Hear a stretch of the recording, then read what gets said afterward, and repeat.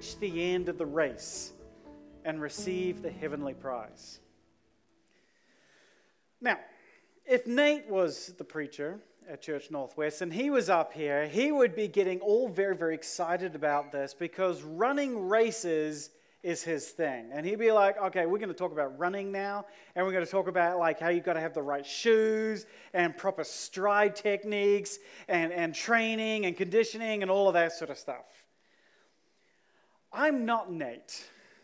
Running is, how should I say this, barf. It is not fun. If I'm not holding a ball or being chased by someone with a knife, I just don't see the point in running, right? Yeah, see, we've got, yeah. All right.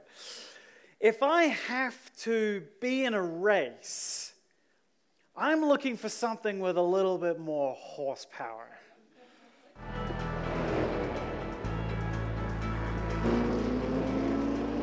You got to crank the volume on this one.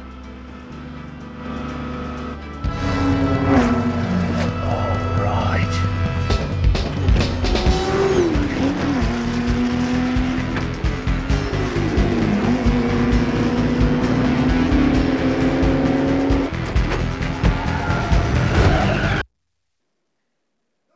I know, right? Now that's a way to race. That's a race I'm willing to train for, right? There could have been 100 different clips from that movie. Most of them had some choice language, so I went with that one. It has absolutely no bearing in the content, just that really nice cars, really nice V8 cars. The movie, thank you for asking, is Ford versus Ferrari. Has anyone seen that? Great movie, great movie. What I really like about it is it really captures the strain and the effort and all of that goes into building a race car and then running the Le Mans 24-hour race. And it's a story of Ford trying to break into and dominate the race. Incredible movie. Really just gets in behind to what's involved. And I really like that because it's a great picture of what both Paul and Peter are trying to tell us about the Christian faith. The Christian faith is not idle or passive or just a stagnant thing. It is not just this nice philosophy that we can discuss over dinner at a dinner party. The Christian faith is active. It is an active connection to the God who created the universe, a God who has things for us to do, a God who has a mission for us, who has places for us to go. He has a race for us to run. And he wants us to run that race or drive that race with everything that we've got. He wants us to put every bit of effort into getting to the finish line. And that's the backdrop that I want to kind of set for this book that Peter wrote, this letter that Peter wrote to Christians around the Mediterranean. In the first century, around 65 AD, he's written this letter to encourage us how we can run that race most effectively, how we can achieve that prize.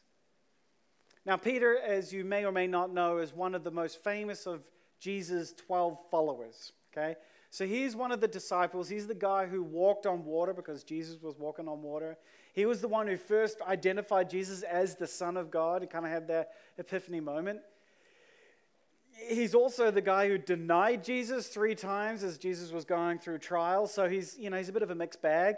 But you can kind of see the passion and this energy that Peter brings to his life and to his faith. And that's the energy that he's trying to inject into his readers who are scattered across the Roman Empire and who are going through a whole host of different situations.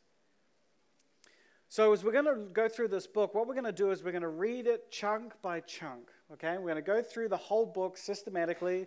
It's not so much topical as we're just going to go and dig in and see what the Bible says. So my recommendation to you is that sometime soon, maybe this week, is you sit down and read the book of 2 Peter from beginning to end. It's only 3 chapters long. It's not that long. It won't take that long. But it gives you a sense of the whole entire picture that Peter's trying to give us. Yeah? All right, so we're all sufficiently riled up, ready to go? Yay, okay. All right, let's dive in. 2 Peter. I'm going to read from a real Bible. If you want to bring your real Bibles to church, you're welcome to do so. It might be good so that you can kind of go back and forth as we kind of see what's happening. So I'm going to pass 1 Peter, that's one we always read, and 2 Peter, here we go. Simon Peter, the author, a servant and an apostle of Jesus Christ, to those who, through the righteousness of our God and Savior Jesus Christ, have received a faith as precious as ours. So this is kind of going back to what Nate was saying with communion, this idea Jesus has given us faith. He has given us hope and a connection to Him. He says, grace and peace be yours in abundance through the knowledge of God and of Jesus Christ our Lord. His divine power has given us everything we need for a godly life through our knowledge of Him who called us by His own glory and goodness. All right, so this is a pretty standard sort of open for a letter. It's a common sort of theme in ancient letters to say who you are and who you're writing to, and then some sort of nice sort of statement from the gods, in our case, God, to the people. But in this, even in the first couple of verses, even in the introduction, Peter is already ready to introduce one of the major themes of the entire book. Okay? The major theme here is knowledge. This is going to pop up throughout the whole book. Knowledge. Specifically, the knowledge of Jesus. Now, it's critical for us to understand that knowledge, that there are two ways to understand knowledge of Jesus. Okay, this is the knowledge he says that gives us peace. This is the knowledge that through this knowledge we have everything that we need to live a godly life. All right. So, what is this knowledge? The knowledge, there are two ways to understand it, and they work hand in hand together. Let me show you another clip from the movie to help illustrate.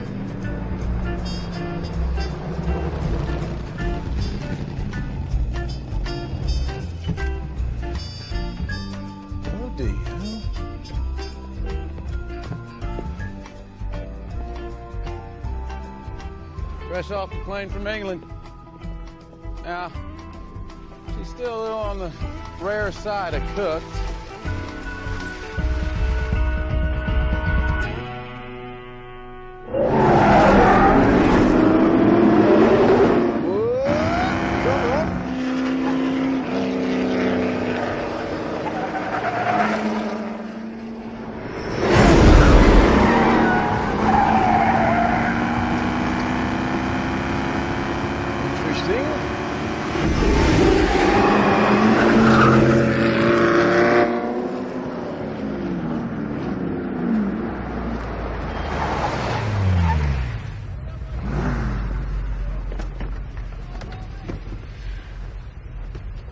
Well, it's awful. It's worse than awful. Yeah, it doesn't track. You know, the third gear is too high. Torque is not reaching the road. Steering's loose because the front end gets light. And over 140 thinks it's... Airplane. Yeah. And wants to lift off and fly to Hawaii. Anything else?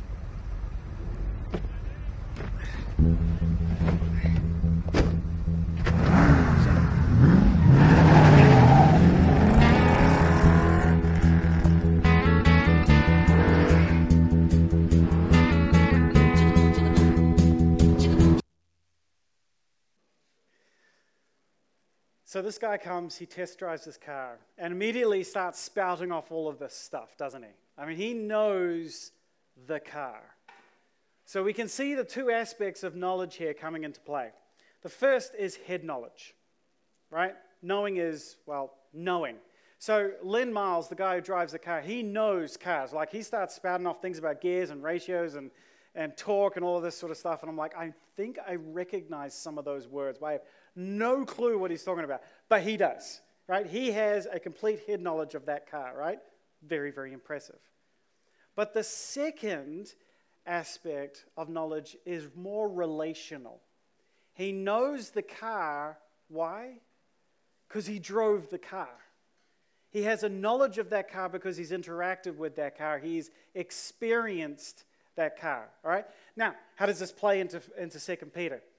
There are two ways that we can know Jesus. There are two ways that we can have knowledge of Jesus that he's talking about. The first is head knowledge. We know about Jesus, and this is important. And he says the knowledge of Jesus, knowing about Jesus brings us peace, doesn't it? Because when we know that Jesus has died for us, he has paved a way for us, that brings us peace. We can rest in that knowledge. When we know that he has sent the Holy Spirit to us, when we know he has given us power, that gives us the tools that we need to go and live a holy life, yes? So knowledge, knowing about, is really important, but that's not the only way we know. There is a relational knowledge that happens as well. We relate to Jesus through knowing him and connecting with him. He brings us that peace that goes beyond all understanding. You know, and he gives us the power to live a holy life because he is in us. He is with us. We talked about that last week with the Holy Spirit. So there is both this idea of head knowledge and heart knowledge, experiential, relational knowledge. There's one theologian who puts it this way. He says, a focus on truth about God, apart from a relationship with God, will leave the Christian powerless to defeat sin. Similarly, an emphasis on the relationship without a deep concern for doctrinal truth, for knowing about, will lead to sins which are the result of wrong thinking. And I think we can see this playing out in different ways. When we have all of this head knowledge and no heart knowledge, we can spout verses, we can, tell everybody how to pass the Greek verb of this passage in this abstract verse in the Bible, but we're still sinning because we have no sense of connecting to the power of God. And then there's other people who are all about, hey, I have this connection with God, and God and I are one, and we're loving. I don't need to read the Bible because I have this connection with him.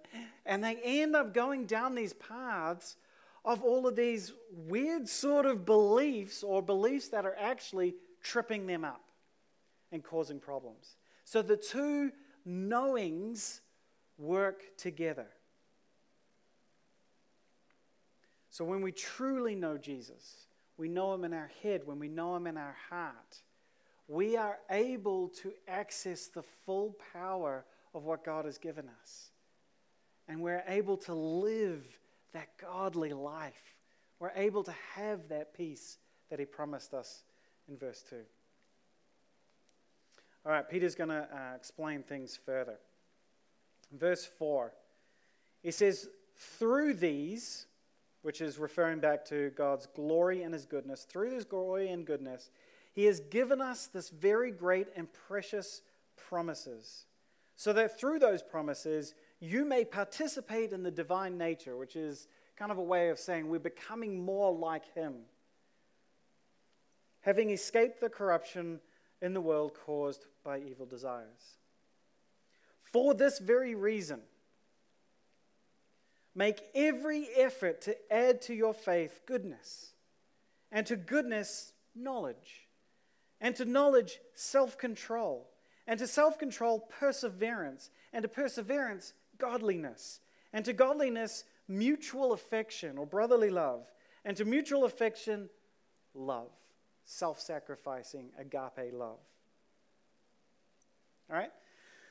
So, when Peter says, make every effort to add to your faith all of these things, he's kind of touching on a very interesting question. And that question is, who is the one that grows me? Who is the one that changes my heart? Who is the one that makes me into a stronger Christian? Now, I mean, we've been all over the Bible hearing things that, like, the Spirit is the one who changes us. We talked about that last week. He is the one who stirs hearts. He is the one who convicts. He is the one who changes people, right? And yet we also see verses like this where he says, you make every effort to change your heart. So which is it? Is it God growing us, or is it us growing us? Yes. Yes is the answer to that question. there is a beautiful partnership between the power of God and our own efforts. And we see this playing out throughout the Bible. We're fully aware we don't have the power to change our own hearts. We don't have the ability to make ourselves better people. God does that. Yet we can also see these continuous instructions and this to work on this, to put effort in. And in a very real sense, when we stop putting effort in, things stop changing, right? If we take this car and driver analogy a little bit further, probably one step too far, but we're going to try it anyway. So you can see when he's driving the car, you ask the question, who is making the car go fast? You can see this partnership in play. The car is 100% doing all of the work, right? It's the engine. That's the one. If you saw him trying to push the car around the track, there would be a significant difference. You know, the car has all of the power. And yet, if the driver does nothing, the car goes nowhere. The car has the power, but the driver puts the effort in to access the power of that car. Does that make sense? Now, very, very clearly, God is not a car, okay? God is not a machine, a thing we've created, someone we can manipulate or control, okay? I need to make that very, very clear. This is a partnership between us, people, and God, the person of God. Nor is it true that just because it's a partnership, it's an equal partnership. I need to make that very, very, very clear as well before he strikes me down.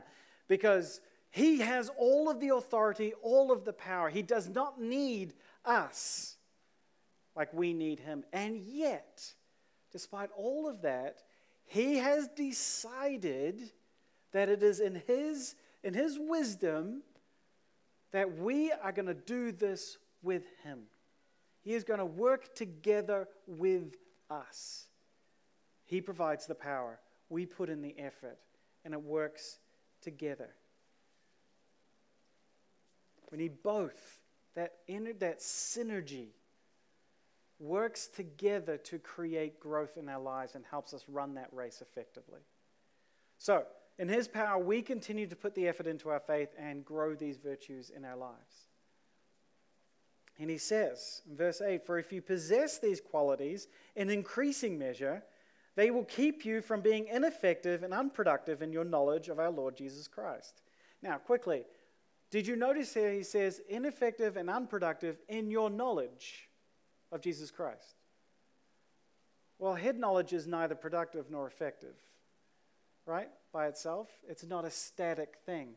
There is action, there is effectiveness, there is purpose to your knowledge, to that relationship, to that connection with God, right? Now, the list that Peter gives us here, all those virtues, these aren't meant to be like a stair-step type thing, like first you add this one, and then once you've got that sorted, then you add this one, and once that's all good, then you add this one, right? Oftentimes we're adding these things in different times, in different ways, but there's this idea, this language that Peter's using that creates the idea of progression, right? Which he says, an increasing measure. So it's not about having or not having these virtues, it's about growing in them. It's growing in our faith. It's almost like taking your next step towards Jesus. Where have I heard that before? Oh yeah, that's our mission statement. That's what we're trying to do. We're trying to move forward in our faith. So it's not about whether you're perfect or not. It's not about how far you've gone. It's about whether you're taking the next step towards him, whether you're growing these things in increasing measure. Does that make sense? So as we push forward in that partnership, it helps us to become productive, effective, doing good things for God. And then Peter says in verse 9, "But whoever does not have these things is nearsighted and blind, forgetting that they have been cleansed from their past sins." Okay, so Peter's starting to get a little mean now. You can kind of see that passion coming through again, can't you? He really just says what he's feeling. You know, he's not a guy to hold his punches or use a huge amount of tact. But he just wants to say it how it is, right? And he says, if you don't have them, then you're blind, you're nearsighted, you've forgotten. And if you think this is harsh, just wait till chapter 2. He's really going to let rip. That's going to be a fun chapter to read. So it may sound harsh, but Peter is making a really good point. And it comes right back to this theme of knowledge, this theme of how we know Jesus in our hearts and in head and in our hearts. The more we know Jesus, the more he is front and center in our lives, the more we will see growth in our faith. There's a definite connection. And when we let Jesus slip to the back, when we let Jesus slide and go out of our peripheral vision, our faith starts to slow down and stagnate. Is that not true? We've all experienced this, right? I know I've experienced this. I'm not alone, right? No? Okay, so some sort of very deft, shy nods going on. I think we get this. But here's the thing, and this is key. The response to this is not condemnation. Not from Peter, not from God, not from ourselves. Jesus has taken care of that. Remember, right at the beginning, because of his righteousness, we have a faith that is as precious as the apostles' faith. We are saved. We are cleansed. In fact, he says here, we've forgotten that we have been cleansed from our past sins. That means we have. There's no condemnation now. Instead, I believe the response that Peter is looking for, that God is looking for, is an honest self-evaluation. Where am I? Is God front and center? Am I tuned into him? If I'm seeing a lack of some of these virtues in my life, if I'm not self-controlled, if I don't have that mutual affection, if I am not acting those ways, maybe I need to just take a little bit of a look under the hood and see what's going on in my own life. Not for the sake of condemnation, but for the sake of fixing and getting back on track. Does that make sense? So don't stress what you're not doing. Don't stress the struggles. Don't stress the failures. Pay attention to them, but don't stress them. Instead, let's hold on to that promise of Jesus, that we have been saved. We have been saved. And let's turn to the positive and turn back towards him. Or as he says, therefore, my brothers and sisters, make every effort to confirm your calling and election, to live out your salvation. For if you do these things, this positive language, if you do them, you'll never stumble, and you will receive a rich welcome into the eternal kingdom of our Lord Jesus Christ, Lord and Savior Jesus Christ. Do these things, and you will see the fruit of it. It's not about the condemnation for not doing them. It's about pointing us forward. So as Peter gets started with us, he wants to set the goal right in front of us. He wants to set the checker flag for us and to motivate us to continue pushing forward, but pushing forward in the knowledge of Jesus, knowing about him through reading his scripture, through coming together in gatherings, through going to small groups, through study, all of that, and through knowing him through relationship, through prayer, through taking that time to connect with him. We do these things, and we will run this race effectively. Let me pray.